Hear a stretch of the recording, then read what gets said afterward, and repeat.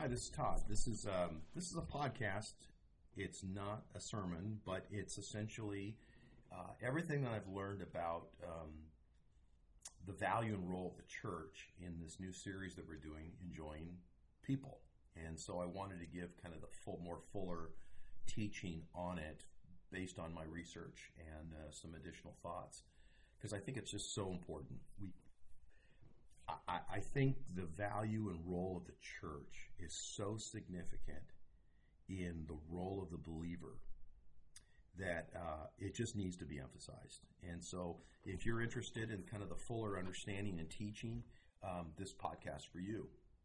So we're in a series called Enjoying People, and we gather weekly as a follower of Christ as a church, just as believers did 2,000 years ago, following the greatest event in history, the resurrection of Christ. If the resurrection hadn't happened, then we wouldn't be here today. Early believers wouldn't have gathered. The church would not have been formed. And I think for lots of reasons, the early church developed. It became a reality. Early believers were really excited to talk about their new faith and the power of the resurrection. They wanted to talk about Jesus had come back to life and had brought life into their own lives. They needed support as they continued to follow Jesus' teaching. Persecution came quickly in the early church. They were so hungry for God. They wanted to worship God. They wanted to learn all they can about them, and they needed one another. Stephen was an early martyr in Acts chapter 7:48, and he said that God does not dwell in temples made with human hands. The church is the people of God. That's what the church is. We cannot enjoy one another. We cannot grow in our faith. We cannot do it without what we are calling the church. Basically, the church is families and friends gathering in houses to worship God, that relate to one another through a network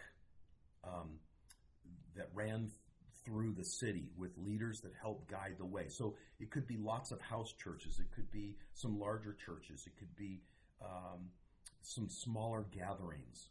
But there was a network of churches or gatherings or family and friends gathering that were connected by a leadership structure that encouraged them to follow Christ's teaching and to understand their purpose in this world.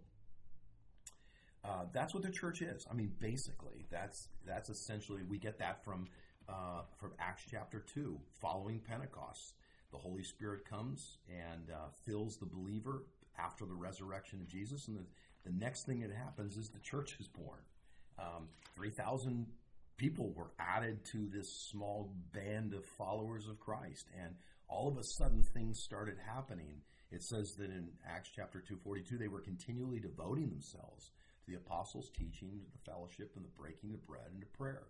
And everyone kept feeling the sense of awe and wonder, and signs were taking place through the apostles, and those who had believed were together and had all things in common, and they began selling their properties and possessions and were sharing them with all.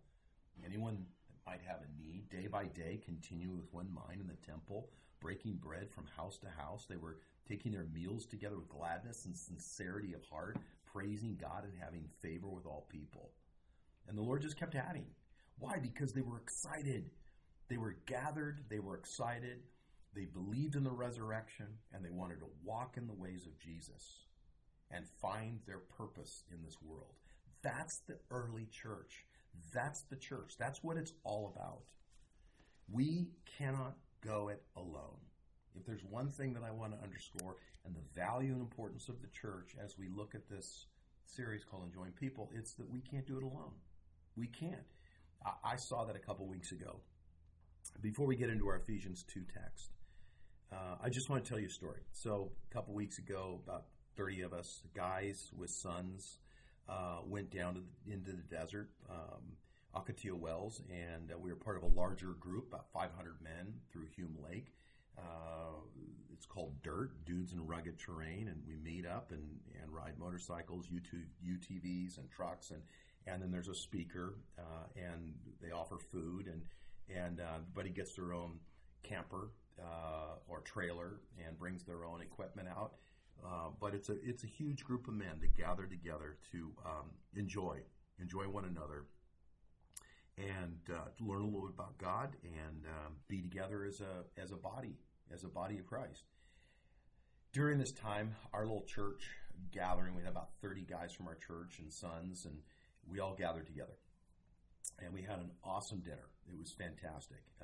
And then we had a big fire, and we gathered around the fire, and some of the older guys, dads, were sharing some life stories and some things they've learned in life to some of the younger guys. And the younger guys were asking questions to the older guys, and it was just really fantastic. But one guy that was there, one dad, had a chance to talk to my son.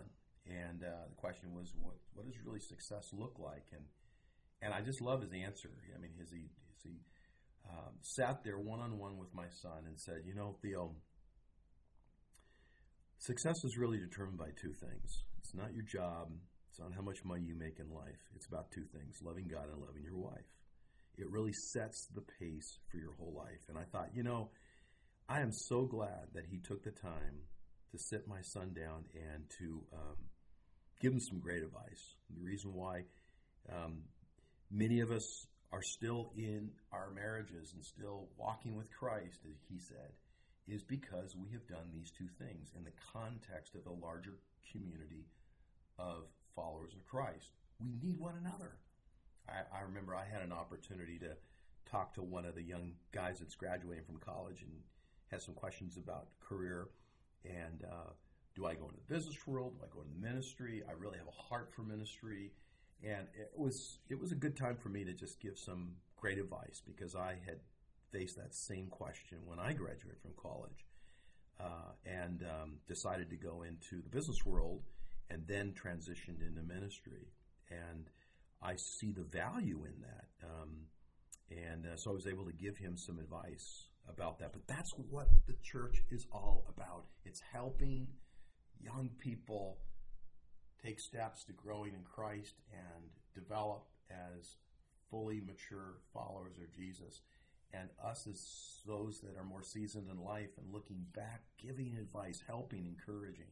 That's what the church is all about.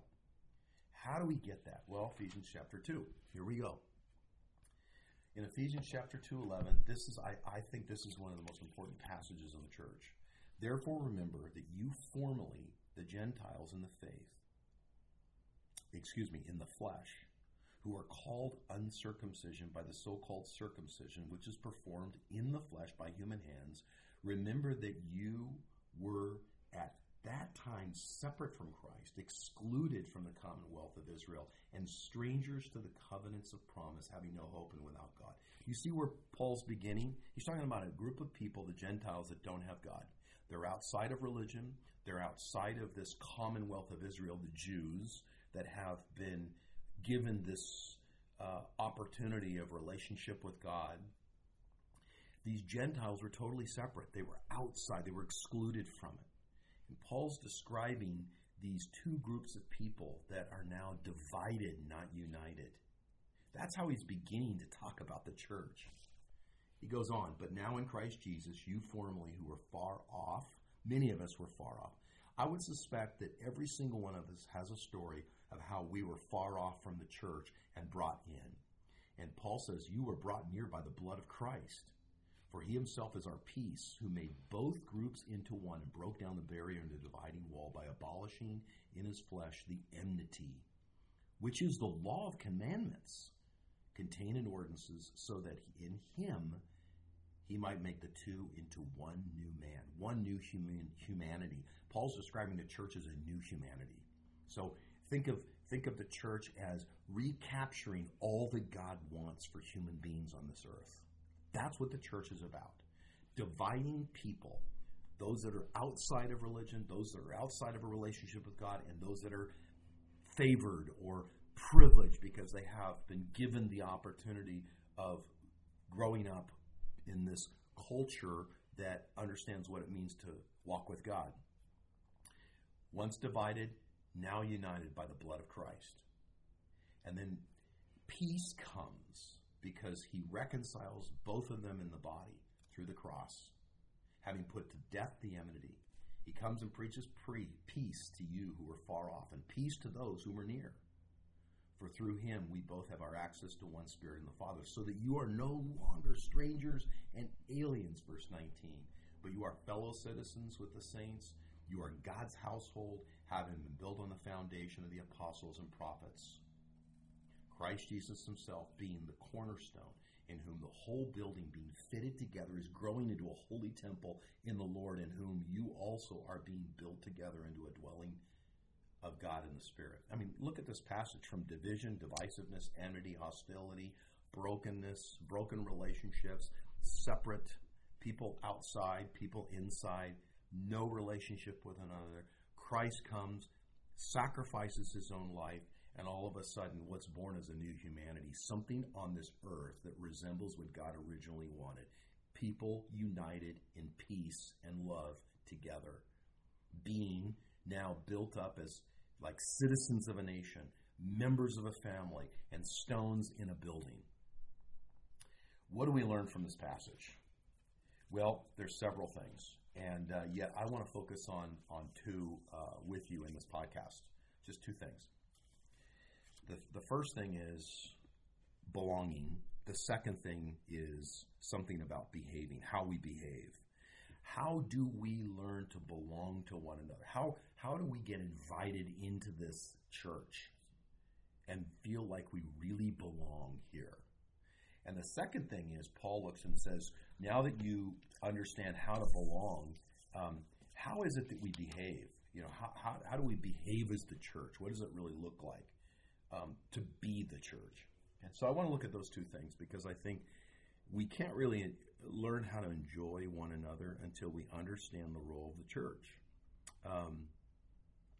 We know that we're members of God's own family, 1 Peter 1:3. We know 1 Timothy 3:15 says the church is God's family. We know that God's manifold wisdom is made known through the church, so we know that we're part of something larger. And you know, 2.2 billion people go to church every single day, and the river is a small part of God's kingdom. It's not the whole thing. A lot of times I hear people say two things. I hear a lot of people say, wow, as believers, we really are better and stronger together if we're part of the church family. Doing life is about joining in and playing a part in the church. And people get that, and we're seeing that in this passage. But I also hear, now be careful, don't make it all about the church. Some are just doing their own thing, and they're the church too. Anyone in Christ is the church. I have a church in my office, or I have a church with my friends, or I have a church at a Christian conference, or a convention, or a seminar. Don't make it all about the actual local church. So how do I deal with both of these views in light of what Paul is trying to build here in Ephesians chapter 2? The division, the unity, the building of something greater. Let's look at that. Let's just keep in mind that sometimes we are coming from a broken perspective. We're not what we could be, and we need healing. There's lots of things going on. Some of us are wandering, some of us are dancing, some of us are brewing, some of us are running, and some of us are debating. I mean, some of us are really wondering whether we're part of this, but maybe we're still on the outside looking in, and we feel like a Gentile.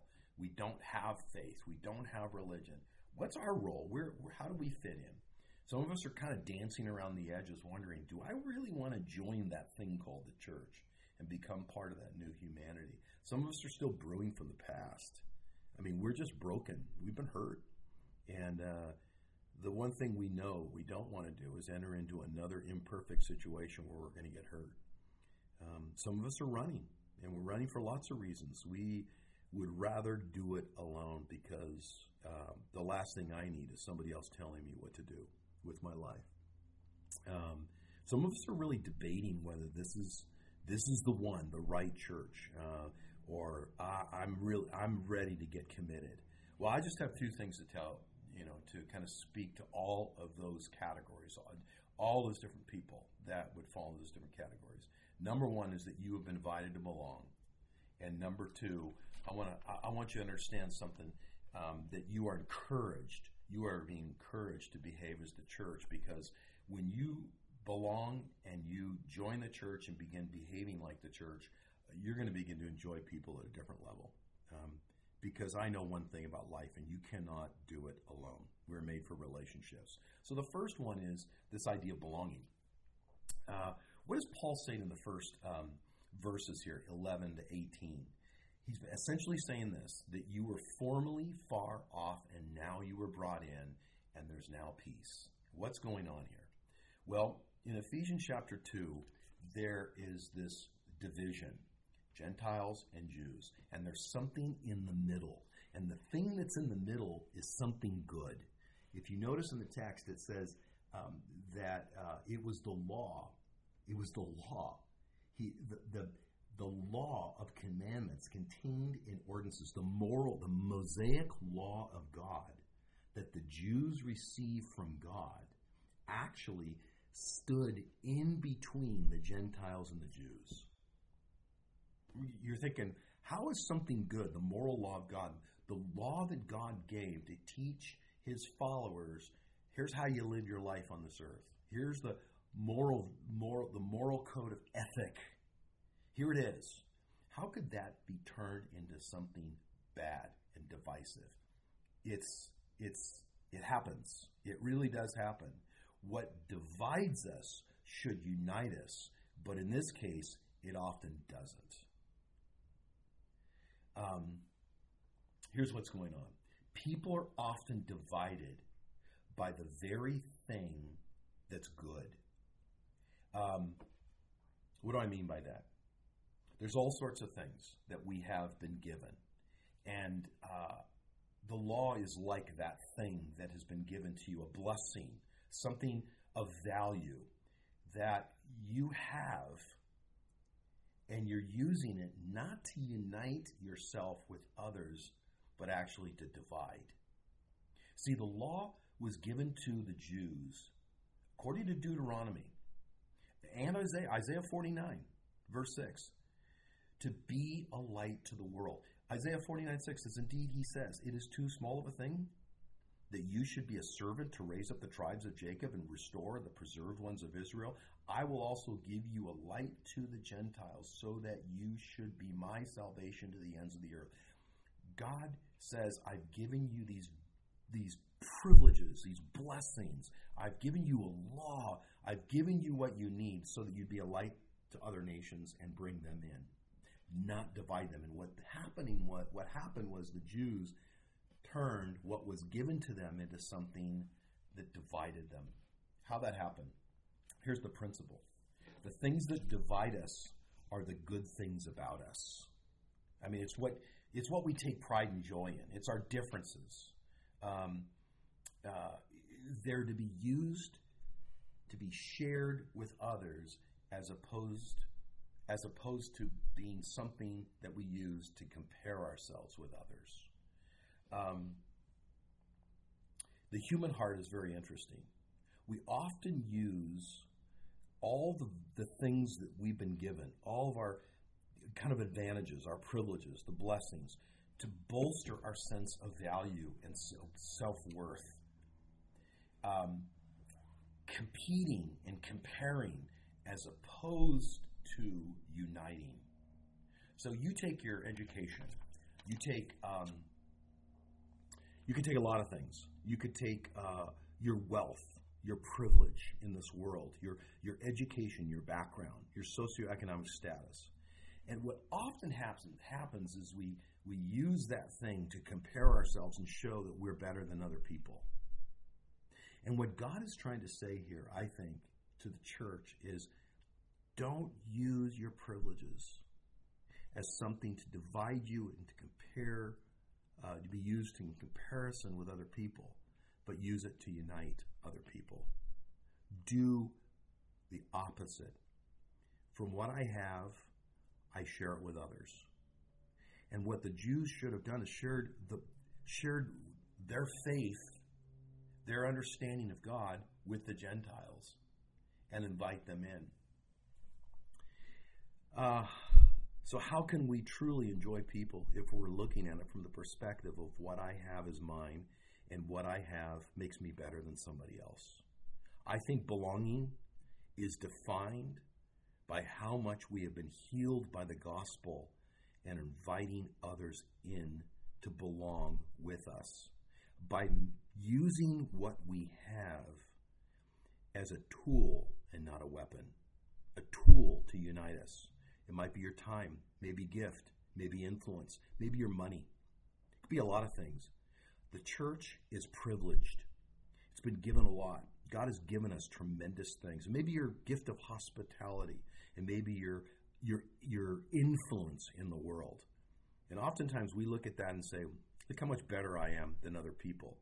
And I bolster my identity, my self-identity, my self-worth on the basis of that, rather than seeing Christ went to the cross, his blood was shed to give us a whole new perspective. And that new perspective is, it's no longer the thing that defines me. It's now the thing that I honor people with because Christ has come into my life. He changes our perspective. I now see it not as something to use to compete or be different from others, but something to unite me. So the question this morning, I think, in this first point is so significant, is the church grows and unites, and how we enjoy people is we got to get over ourselves. We really do. We have to get over the fact that we might have things that differ from other people, and begin to see what I have as an opportunity to bridge, not divide, and invite other people in, encourage other people. I got this buddy, Joseph, a dear friend. He planted a church in Los Angeles as I was planting a church in the South Bay down here near Los Angeles, and we became dear friends and connected and worked together and brought our churches together, and I preached at his church, he preached at my church, and Joseph is African American, grew up in a totally different culture than myself, and yet we have become great friends. We have a lot of things to offer one another, and the things that I have to offer him, I freely give to him, because Christ went to the cross and changed my whole perspective. My self-worth and value is no longer based on what I have, but who Christ is in my life. And Joseph does the same thing in my life. That's the unity, the peace that Paul is talking about in this passage. And for some of us, we're still holding on to our stuff. We're holding on to our privilege. We're holding on to our blessings. It's mine. It's about me. It's about my free time. It's about what I do with my life. And we are focusing our whole life based upon a self-worth and a value and an identity that is actually dividing us and keeping us from inviting other people into the community of faith, rather than simply laying it on the table and saying, God, look at all the things you've given to me. Here they are. I lay them out on the table. And how can you use these things in my life, in the lives of other people? And I begin to see how I am bridging and I'm inviting those that are far off in and bringing them in close through my talent, through my influence, through my relationship, whatever it is. I want to use that. Maybe it's somebody that needs help paying their rent. Seriously. Maybe it's somebody that needs a car. And you're willing to say, I'm willing to do whatever it takes to bridge and build a relationship with you, to bring you into the body of Christ. See, the church will never grow until we understand this. I'm dead serious on this. If we become selfish, focused on ourselves and our own value and worth, we will be divisive. Churches will separate from one another and from the community and the culture in which it's been placed. It will not accomplish its task. We will not truly enjoy one another and enjoy other people until we truly get this. Because when you lay it on the table, guess what you get in place of all that? You get joy. You get the joy of the Lord. You find that your joy comes from Him. The second thing that I want to say is this, and this is really important. As we move into this passage, you find that this peace comes when you see that you are a new humanity with those that were far off, because you no longer see enmity and hostility and strife by this sense of divisiveness. But you see something else going on in this passage. And That is that you're now being built up. It says that no longer strangers and aliens. You are fellow citizens with the saints. You're God's household, having been built on the foundation of the apostles and the prophets, Christ Jesus himself being the cornerstone, in whom the whole building is being fitted together and growing up into the holy temple of the Lord. Paul gives us three beautiful metaphors to describe how we are to behave as the church, what the church looks like. Three metaphors. How do you be part of the church? Well, you got to be a citizen, you got to be a member of the family, and you got to be a stone in the building. And each one of those describes our commitment, our level of commitment. It grows. We've got to be committed. One pastor said it this way. He said, we need to stop going to church. Just stop going to church and start being planted in a church. There's a big, big difference. You'll never flourish until you get planted in a body of believers called the church. Psalm 92 says, the righteous person will flourish like the palm tree. This person will grow like a cedar in Lebanon, planted in the house of the Lord. Do you see what the writer is saying there? Here's a psalm that says, you're never going to flourish as a follower of Christ if you are not planted in the house of the Lord. If you cannot find yourself planted, if you're not willing to get connected and get committed and join, you're not going to flourish. You are not going to flourish. Flourishing, firing all full cylinders, on all cylinders. It's about being planted. That's what you got to learn how to do. And so Paul gives us these three ideas to help us understand that. But a lot of us feel like, gosh, the church is just so flawed and so imperfect, and I've been hurt. Believe me, I understand that. Been through it myself. Been in a place, even as a pastor, where I was so hurt by the church, I pulled away. And you know what? When I pulled away, it was the worst time of my life.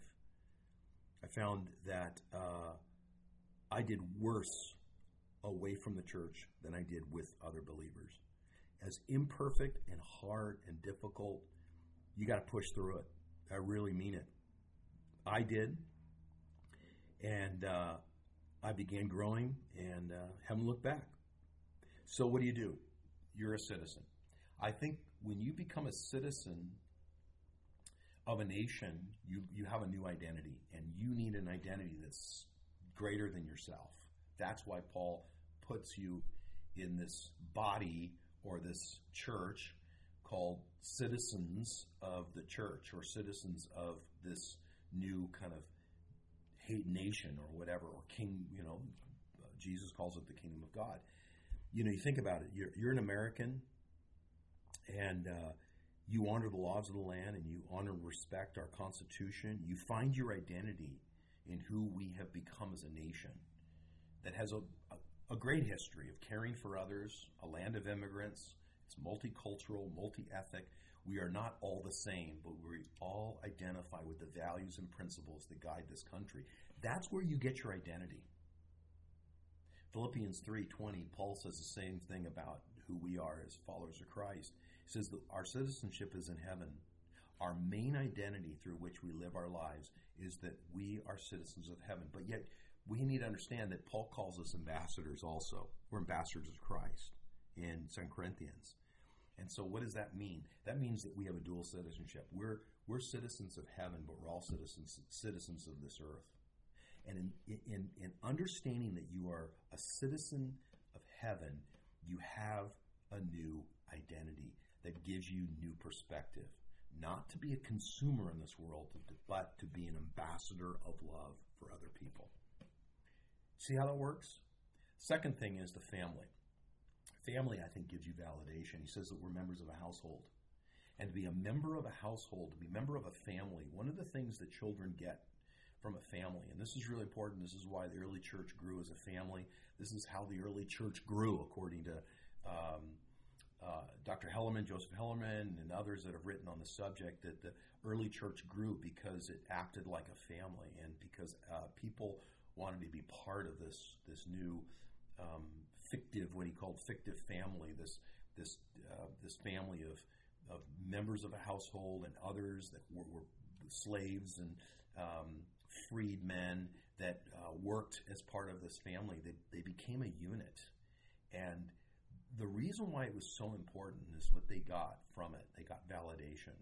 From a very young age, children are validated from their parents. Well, it's so true with us. I saw this working out with my grandson.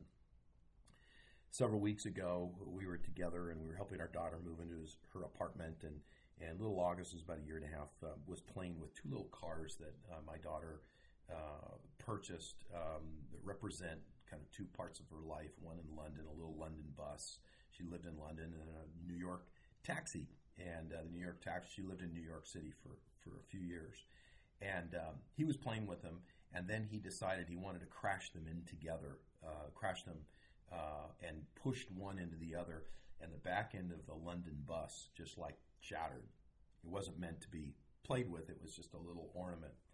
And I just kind of went, whoa. And I think he looked up and was shocked that something broke. Probably the first time in his life he felt this sense of, oh my gosh, I just broke something. And first thing is he looked up, looked at all of us, and he saw his mom, and he ran right to his mom.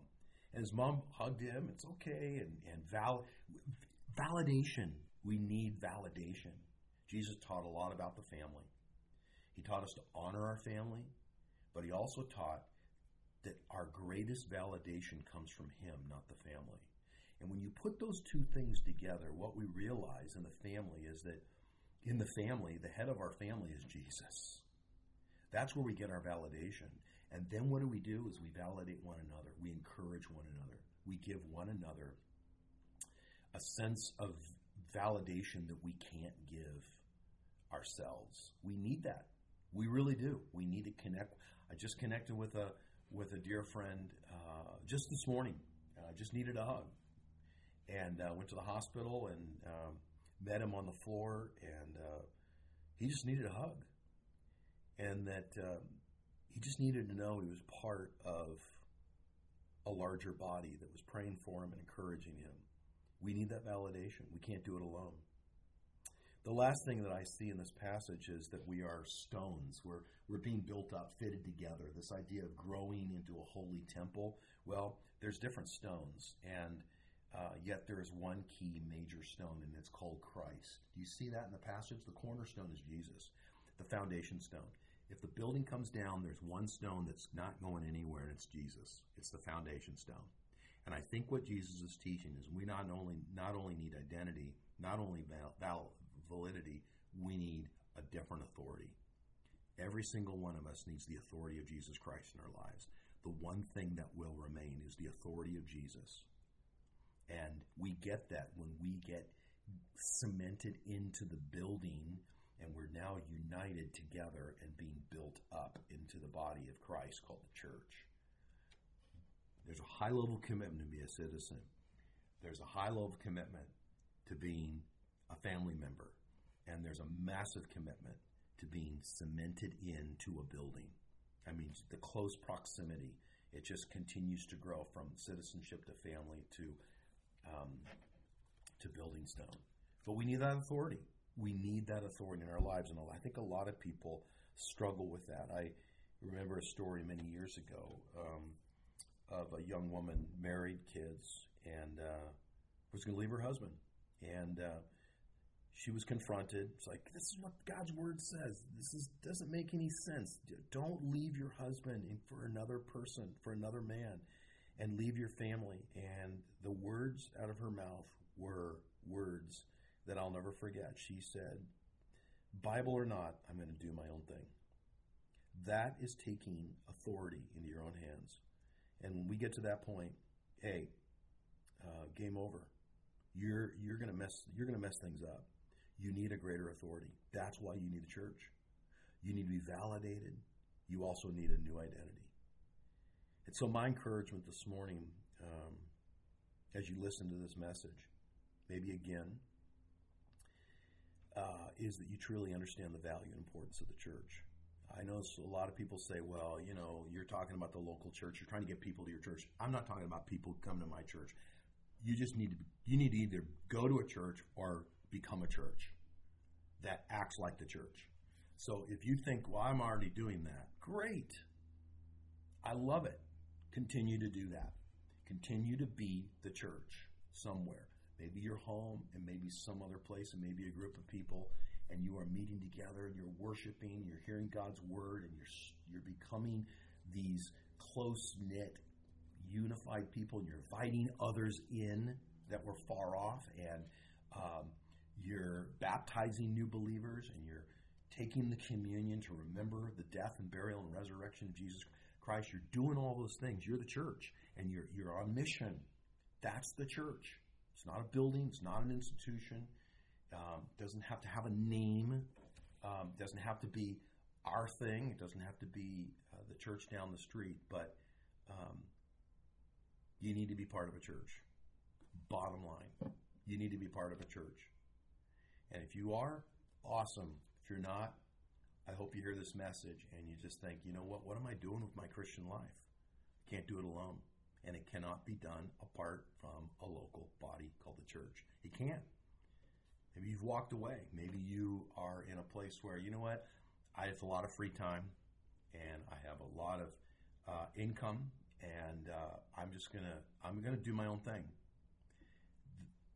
I'm telling you, at the end of your life, you're going to look back and you will have missed growing in relationship with Christ and enjoying people because you've missed the church.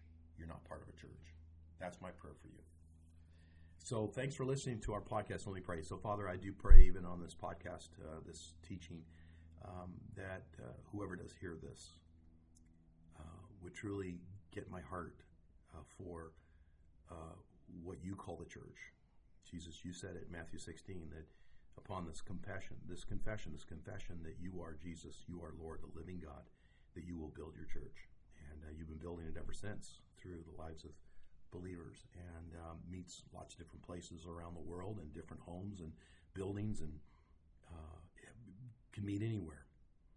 But it's the church, and it's the only foundation that will carry on because it's what you died for the church, and you are now in your resurrected state, empowering the church to be your presence in the world. And so I pray that whoever hears this would just say, I'm in. I don't know where I was before, but I'm going for it. I'm going to step in, and I'm going to become a part. In Jesus' name, amen. Thanks for listening.